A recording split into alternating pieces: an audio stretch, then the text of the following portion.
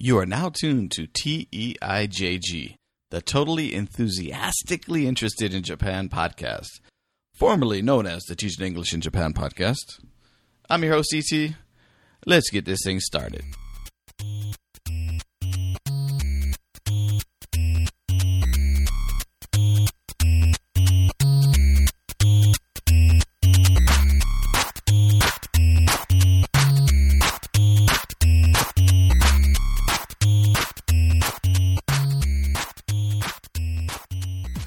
Hey, how's it going, folks?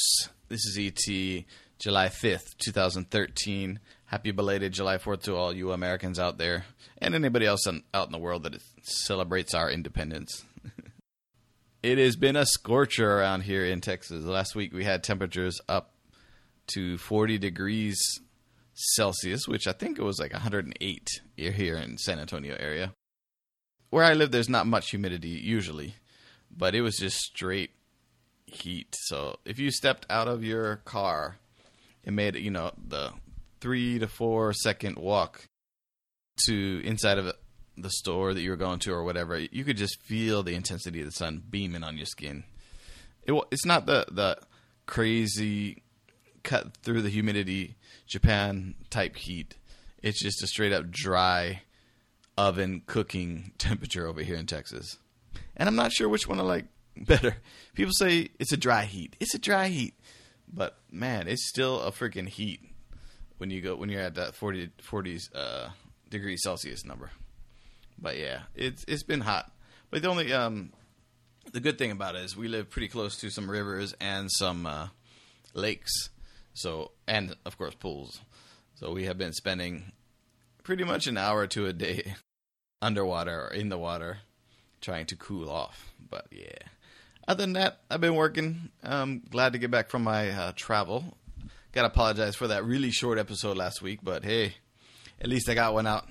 Trying to get it out every week, regardless if it's short or long or whatever. And next time I'll make sure I bring my mic so it won't sound as tinny and full of room noise as it was in the past episode.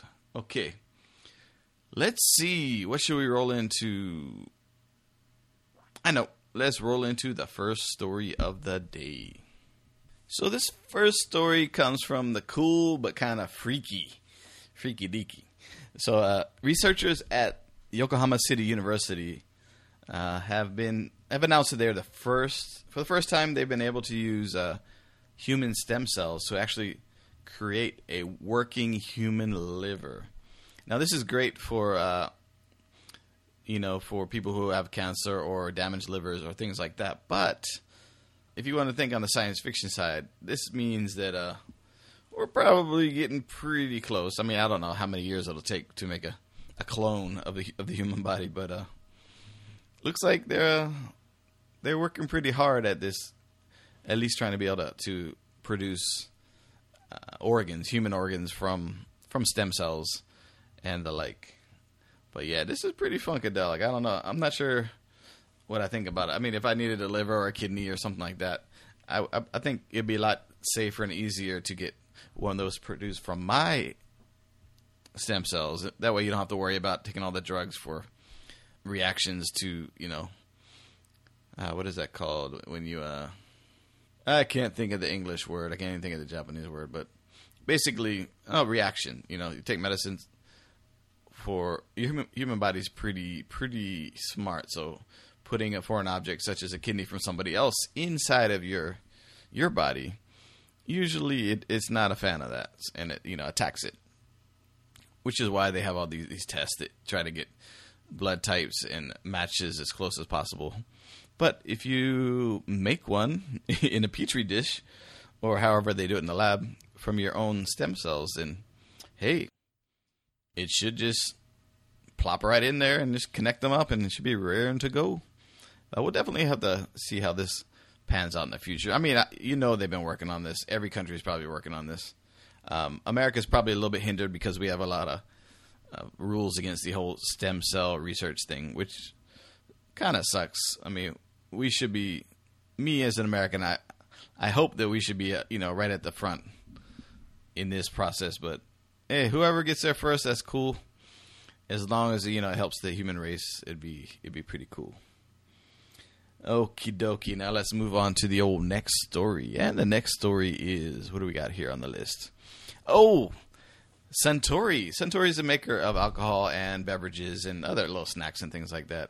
Not sure what else they make, but mostly known for their alcohol and beverages. They are set to, wait, let me see what the date is on this. Basically, they're IPOing, and so probably one of the last big IPOs. And this comes from Reuters. Japanese company IPOs. I mean, when's the last time you heard of a company from Japan IPOing and anybody actually reporting or caring about it? So when did they... Oh, Wednesday. So yesterday.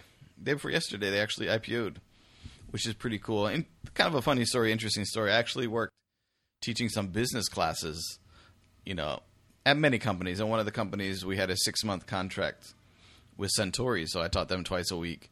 And a great bunch of people. And kind of a funny story was the person that had taught before me, maybe a couple times before me, was stupid enough or not thinking enough to bring a Coca-Cola product into Suntory, which is, I believe, an official Pepsi distributor as well. And they have their own, drink. So that didn't go over very well. So I made a point of actually, when I brought my drink in, I just brought some change and I bought the drink from their vending machine in the building, which was a Suntory vending machine. And, I usually got CC lemon or like a oolong tea or some kind of green tea or something like that, or Pepsi. Yeah, they actually IPO'd, and I think this might actually be a great great stock to maybe, I'm not going to give you any advice, but to look at, maybe think about, potentially investing in. Because actually they have kicked up their game when it comes to whiskey production. Japanese in general have rated pretty high with their production of whiskeys in the recent years or so. Plus, I mean, they're everywhere in Japan. So maybe this might be one if you want to dip your toe into the Japanese stock market, into the Japanese market, investing through a company like Suntory or something like that might be something you might want to look into. But I wonder what let's do a quick look at the old ticker. Let's see what we got here. Suntory looks like it, I'm going to have to pause this. Hold on one second. Podcast pause coming up now.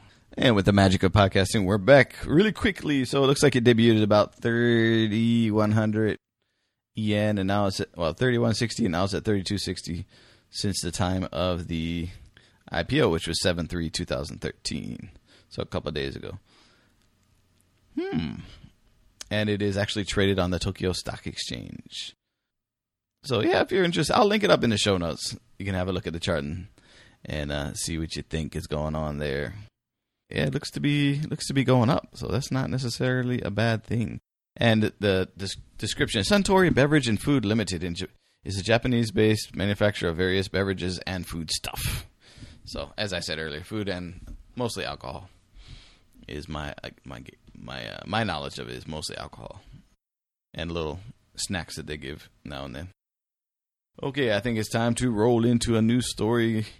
Let's go from the alcohol to the game systems, and it looks like we are on the verge of new systems. So we're gonna have a PlayStation 4, we're gonna have an Xbox One, which is the new version. And the Wii U came out last year, but the Xbox has never really had that great a success in Japan. They've tried hard by having an exclusive title or two, but if you go to any of the big electronics like Yodobashi or Best Denki or anything like that, it's usually relegated to a corner that no one really pays attention to. Really small game selection, and PS and Wii are just the PlayStation 3 or 4 or PlayStation Vita or the DS, 3DS, the Wii U, the Wii always did much, much better than Microsoft. So Microsoft has had a hard time breaking into the gaming market in Japan.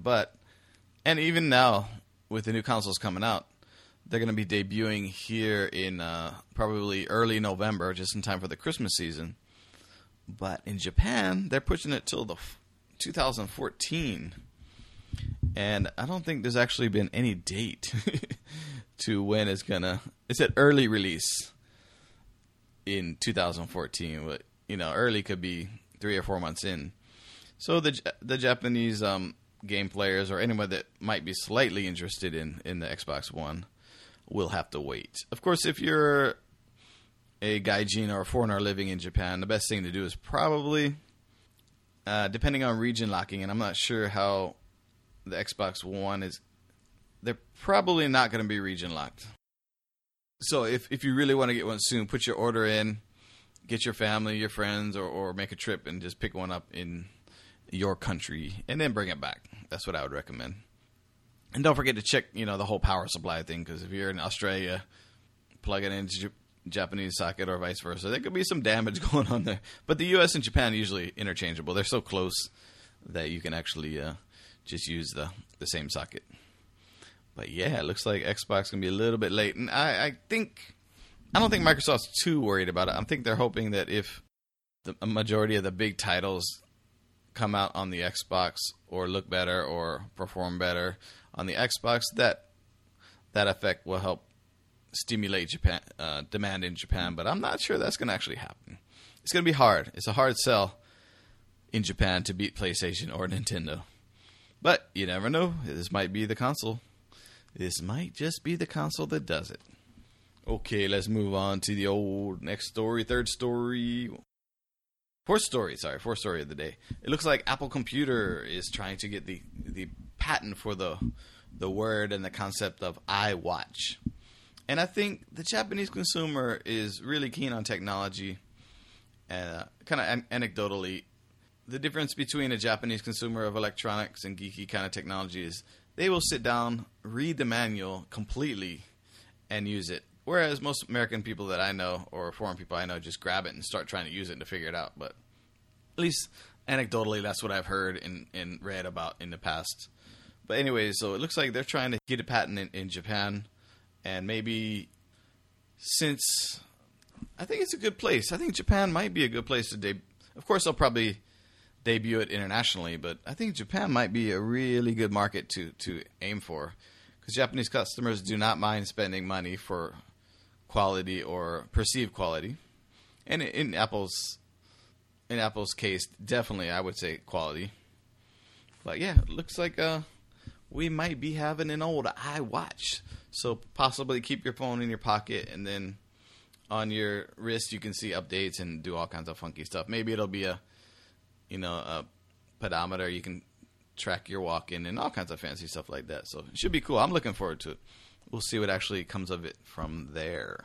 And next story. Wow, I got a lot of technology stories. Well, actually, liver, alcohol, Xbox, iWatch, and now Line. Line is the messaging / communication software that I've been raving about. Basically, you can message anywhere.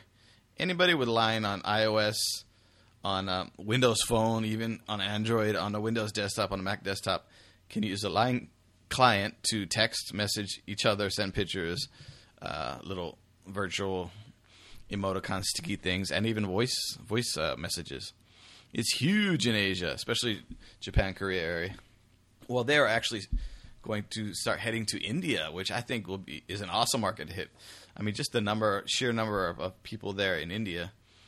And this will definitely disrupt, the telecoms. I mean, think about it. You won't have to use like minutes. I mean, you're still using data packets, of course, but the whole minutes and text message charges and things like that, which kind of affect us here in the U.S. And I'm not sure about in India, but I mean, just a universal messaging app. I mean, there's a few out there. WhatsApp. Apple has their iMessages, which only works on Apple for now. And the main reason I actually started using Line, because I knew people that had Android and iPhone, and a few with Windows Mobile or Windows Phone, whatever they call it now. They've actually been. I mean, it was hard to get messages. You could do email, which is no problem, but sometimes you just want to do a little quick chat back and forth, and Line definitely takes care of that. So pretty cool. And the interesting thing, which I didn't know, is the genesis of the Line product came from after the tsunami and earthquake, where basically the phone infrastructure just broke down. And so but where people had internet, their internet was still working, but their mobile phone system wasn't. So it kind of came out of that whole thing right there, which is pretty awesome. And let's see.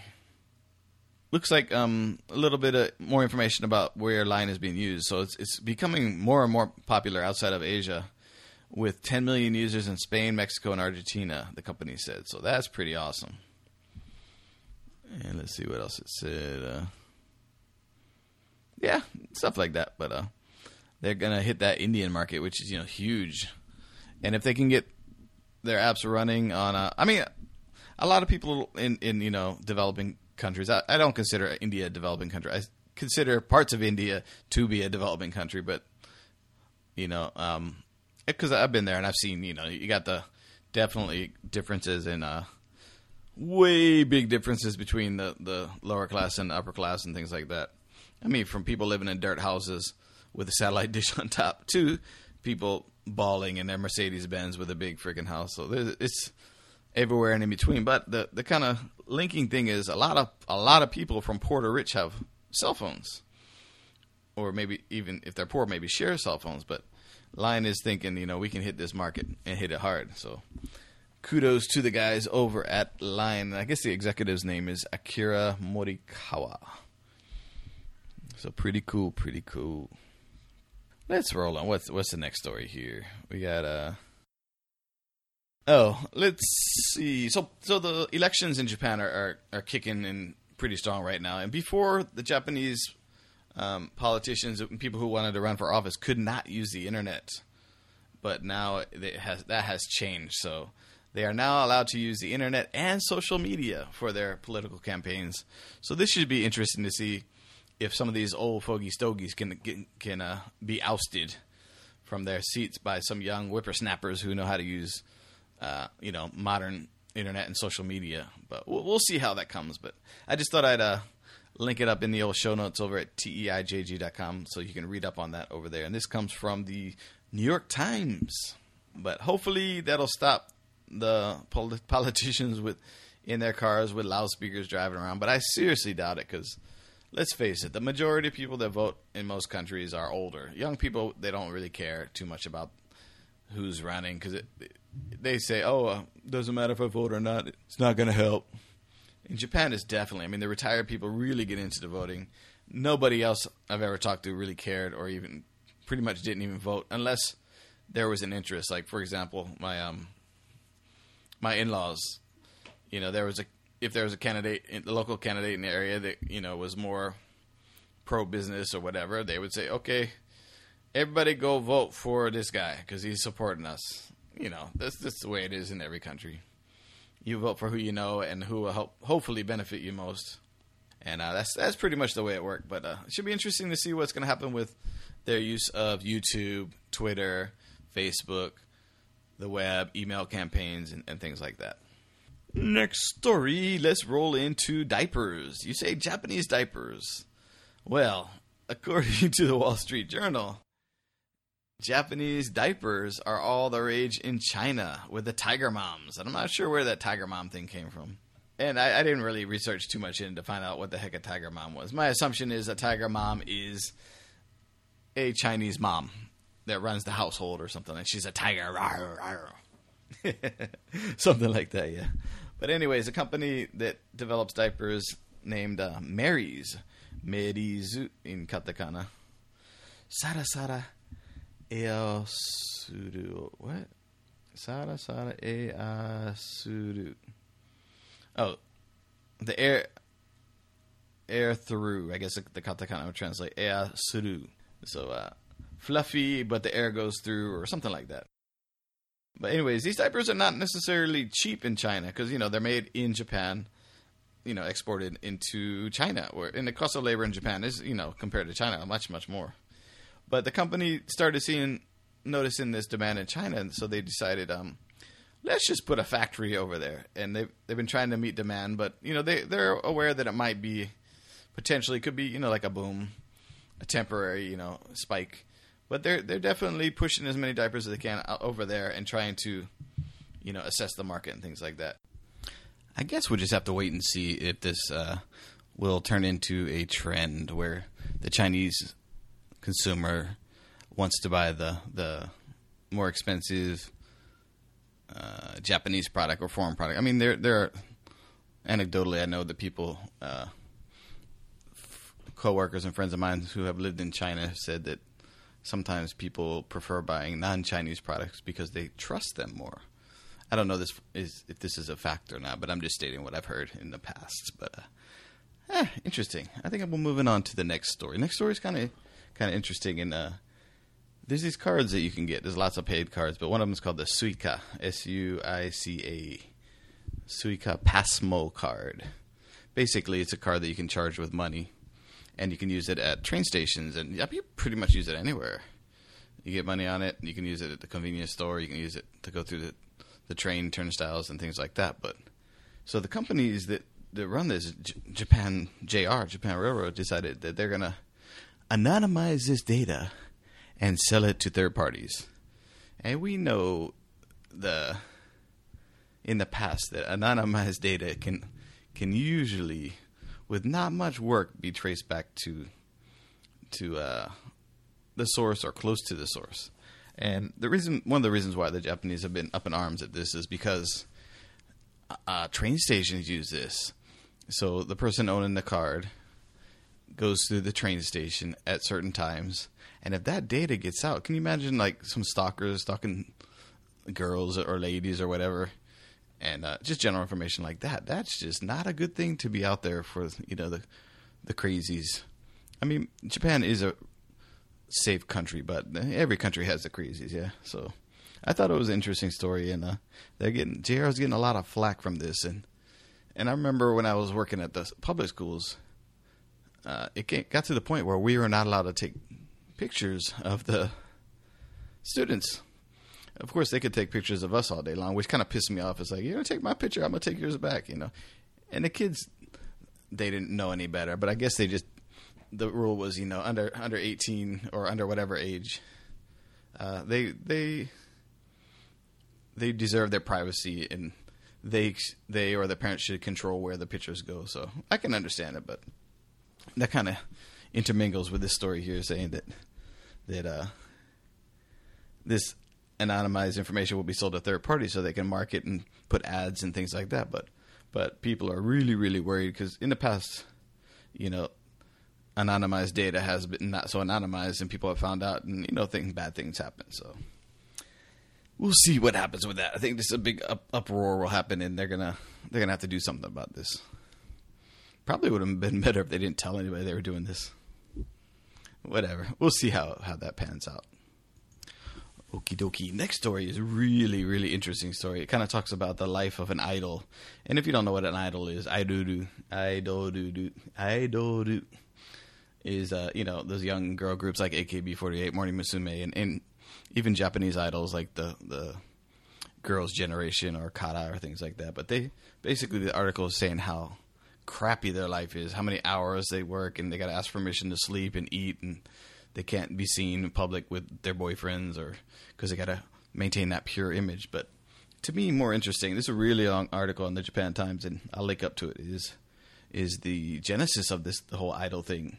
And I didn't know, but it basically stemmed from after World War II, when there were a lot of parentless children, especially girls, who would basically do dancing shows or singing shows or music or whatever for the GIs to get money and food and things like that. So it came and started out of that. So I found that to be really interesting.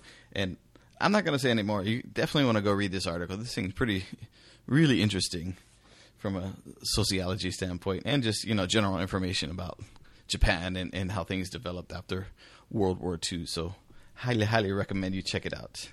And I think I'll end the article talk there, because I don't want to read the whole article online and, nobody goes and checks out the link. You definitely want to go check out this article. And there's lots of good vocabulary too. The Japanese vocabulary, for example, agency boss or famous concert hall in Tokyo. And you can do a little bit of studying and kind of get up into the public auditions, talent show, scouts. And what else we got here? Singing power, war orphans, and luckily they put the kanji there next to the old English and the katakana, things like that, so you can look it up. And if you remember from a couple podcasts ago, I did recommend a plugin for Firefox that'll switch that kanji into hiragana, so you can actually look it up easily in a dictionary. So you might want to check back a couple episodes in the show notes, and you can find that out. Okay, let's roll into the old next story. So the next story is talking a little bit about Abenomics, which is, I guess, kind of goes back to the Reaganomics, or all the economic stimuluses that leaders try to do to get the country out of a slump. But a couple of entrepreneurs kind of chimed in to basically give Abe a bollocking, or give them their 2 cents. And the most interesting thing that came out of the article for me was this phrase, or this concept of Galapagos syndrome. And it definitely exists. I mean, one example, I'm interested in cars. The Japanese K car, the Kei Jirosha, the mini car, really successful in Japan. Great market, great cars, and they just never make it out of the country. Their cell phones before the iPhone, awesome phones, just didn't export them, didn't get them out. iMode, the technology the NTT developed for mobile websites, barely made it, pretty much didn't make it out of the country. So many different things that were successful in Japan that they just left in the country, didn't make it out. So a couple of the entrepreneurs bring that up, saying, "Oh, Mr. Abe, we're not doing too good here. We've had successful products locally or inside, but we haven't made it out." And this is what the Galapagos theory is. Galapagos Islands have a lot of unique species that never made it past the islands. So same thing with products and services and things in Japan. There's so many things that are in Japan that are really successful that the companies, for some strange reason, don't export and sell, internationally. Video game franchises, some consoles that never made it out that people used to get through gray markets, lots and lots of things out there. So another great read that I'll link up to in this thing, and it's cool that some of the big successful entrepreneurs are chiming into this Abenomics thing, and you can read more about it in this article I'll link up to. But to me, the more interesting thing is the whole Galapagos syndrome. That these days it's a lot easier to get the rare things through eBay, through Yahoo Auctions Japan, even Amazon. Pretty much anything you want from Japan you can buy if you don't mind spending that extra money. But it would be nice if these companies actually distributed this stuff internationally. Yeah. Okie dokie. I think that's enough for that story. Let's move into something else. Next story, what do we got here is talking about the Gold Ring Burger, the old 1,000 yen burger from McDonald's. So it looks like McDonald's is having these special things. This one day, was it one day or very, very limited supply hamburgers. And the first one they pushed out was called the Gold Ring Burger, and it's 1,000 yen with the set. And the thing looks pretty big, and it's the funny thing is it's in this box, this white box, that you would probably see it at some kind of a department store or something, sitting next to the cola and the french fries. And I'll link to the picture. You got to go check out teijg.com to see it. And then, ta-da, it's wrapped in this gold cardboard ring to keep it, to keep it in one piece.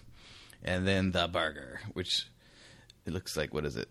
Hamburger, pineapple, and some kind of pork or bacon, like big chunks of freaking pork or bacon, and cheese, of course, on a looks like a sesame seed type, special bun. So it comes in a pack, and it's limited only. Even one of my buddies that's teaching in Japan, Jason, I'll link up to his channels on YouTube. He has multiple My Argonauts, and he does lots of good vlogs and information about teaching as a jet and sumo and all kinds of stuff. So I'll link up to that too. But he actually tried to get one, but they were sold out. So he failed. But they're going to have more and more. And this link I'll link up to actually has pictures of the Japanese in the picture, the story behind it, and then 1, 2, 3, 4, 5, 6 pictures of it. So you will be able to check it out. But I think Jason said next time he's gonna make an effort to get there much earlier. So he said he's gonna do a video. So as soon as he does it, I'll link it up in the podcast show notes over at teijg.com, and you can check it out. But it looks pretty freaking good, actually. I guess it's kind of the size of a North American Angus burger.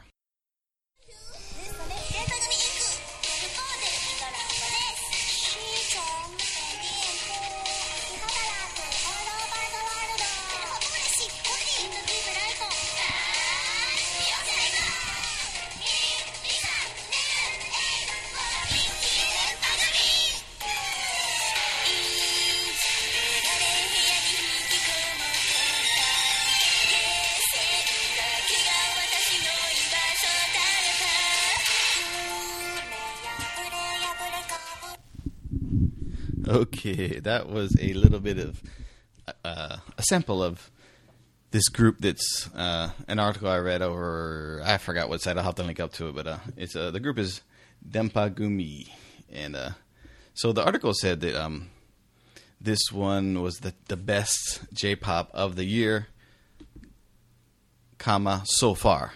And the reason why this person actually said it was because they were pushing the limits of J-pop, not the usual overproduced stuff. So when I read the article, I was like, okay, let me go check these guys out. I knew the video was on YouTube. And of course, it's going to be linked up in the show notes. So I checked it out, had a listen, and I was like, really? Really? This is typical overproduced. It's typical J-pop. There was no unique or how should I say it? Original qualities about this. The only difference was at the beginning they had multiple languages. Some of them were Japanese, some of them weren't. But this video that I'm linking to has subtitles that kind of explain it and translate it. So, but I thought, they're cute. They're J-pop. It's a happy-go-lucky kind of cool song, which is typical J-pop. So I guess from reading the article, I expected too much, but I figured I'd feature them because I'm trying to kind of keep everyone in the loop of what's going on in J-pop, past and present. And this episode, I decided to feature somebody from current J-pop charts. Okay, I think that's enough for today's show. We're gonna wind this down in about 30 minutes, and we'll see you again next week for another episode. We'll be on next week will be episode 70 of TEIJG. This is, of course, 69. Infamous 69. So we'll talk to you guys next time. Thanks for listening. Don't forget to subscribe on the old iTunes. It really, really helps us out.